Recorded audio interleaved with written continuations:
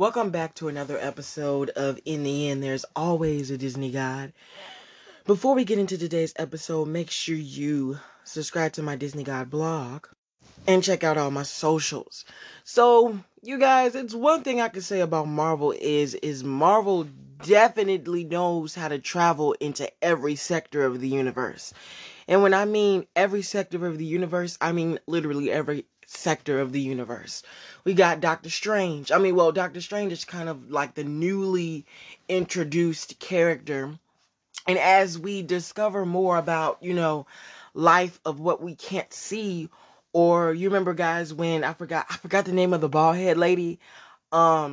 I think she was I just forgot her name, but you remember in Doctor Strange, and the bald head lady did this magical move on Doctor Strange and his soul came out because Doctor Strange didn't believe that, there was no such thing as a spirit or a soul. And so she had to prove to him that just because you can't see something, or like you can't see it with the human eye, doesn't mean it isn't there. So when she removed his soul out of his body and he died, because without your soul, you can't live. And he died and fell out. And he looked at himself, he was like, what the? And then when she pulled him back into his body, he was like, what did you do to me? So it's one thing I can say that, we've discovered there's a lot of parts of the universe that, Marvel has now introduced us to. Another thing that I will say is that with what's upcoming with Doctor Strange is that, as you can see with WandaVision, as you guys know, in the end, people wondered where was Wanda? Where was she at? And why was she there? Wanda felt tremendous guilt about what she did to those people, to those town people.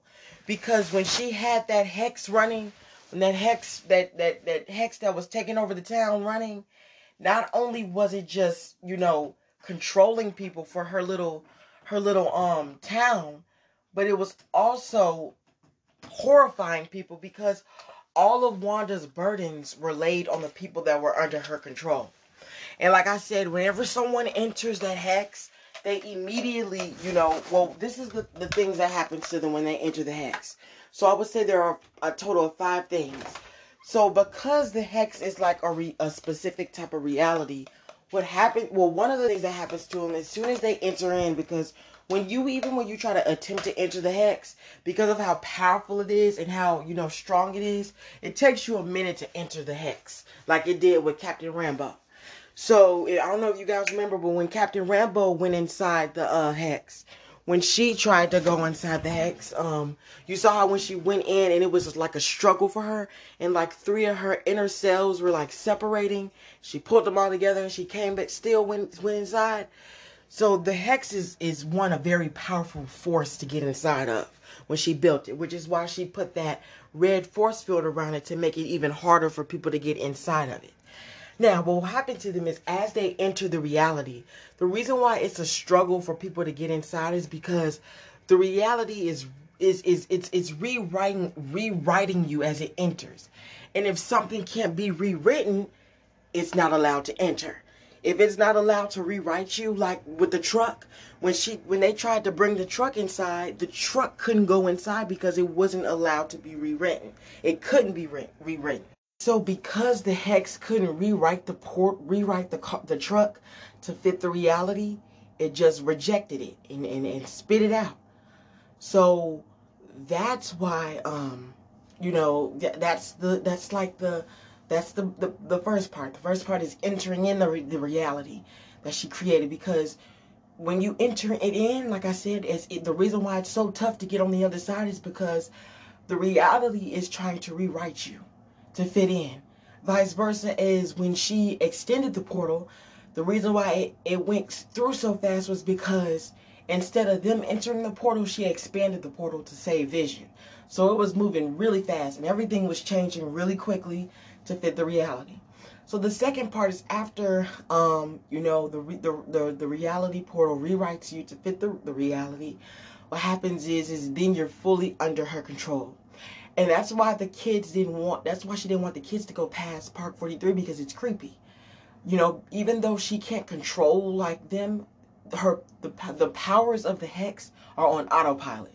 So even though she can't like control them physically, or basically write how they're supposed to specifically do things inside the hex, they just stand still. Which is why there's no movement in those part of the in that part of the hex. But it's still magic on autopilot, like Agatha said. And Wanda just felt so much guilt, because, and not just guilt, but grief as well. Because when she took down the portal the first time, if you guys don't remember, in episode 9, when she opened up the hex to release the people outside, as the hex was opening up, you could see things glitching crazy, like literally glitching. Like, you know how the TV statics, when there's no connection, that's how things were glitching back and forth. The cars were glitching, the posters were glitching, the trees, the buildings, everything was glitching, because reality works as a whole. If it's broken, everything inside will break right along with it, just as well as the husband and the kids. So after she felt that grief and that pain of closing the hex, she felt the outcome of, tremendous guilt to what she did to those people, because like they said, they could feel her burden. All the things that she went through, they can feel her pain. They feel her nightmares and everything. So she didn't want to do things on accordance to how they feel she should be accountable. She wanted to take things into her own way. She wanted to do things in her own circumstance. She wanted to have her own way of being accountable, which is why she self-isolated herself in that place.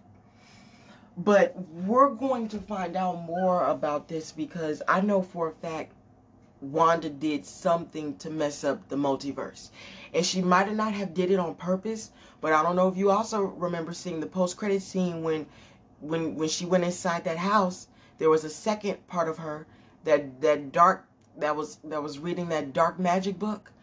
I have a really bad feeling that she's probably going to test the waters with dark magic, because she doesn't really understand those powers, and her powers have already significantly grown.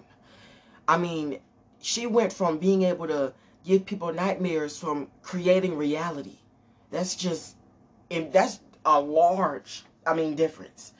And it runs off her emotions. So the more angry or sad she becomes, the more powerful she becomes.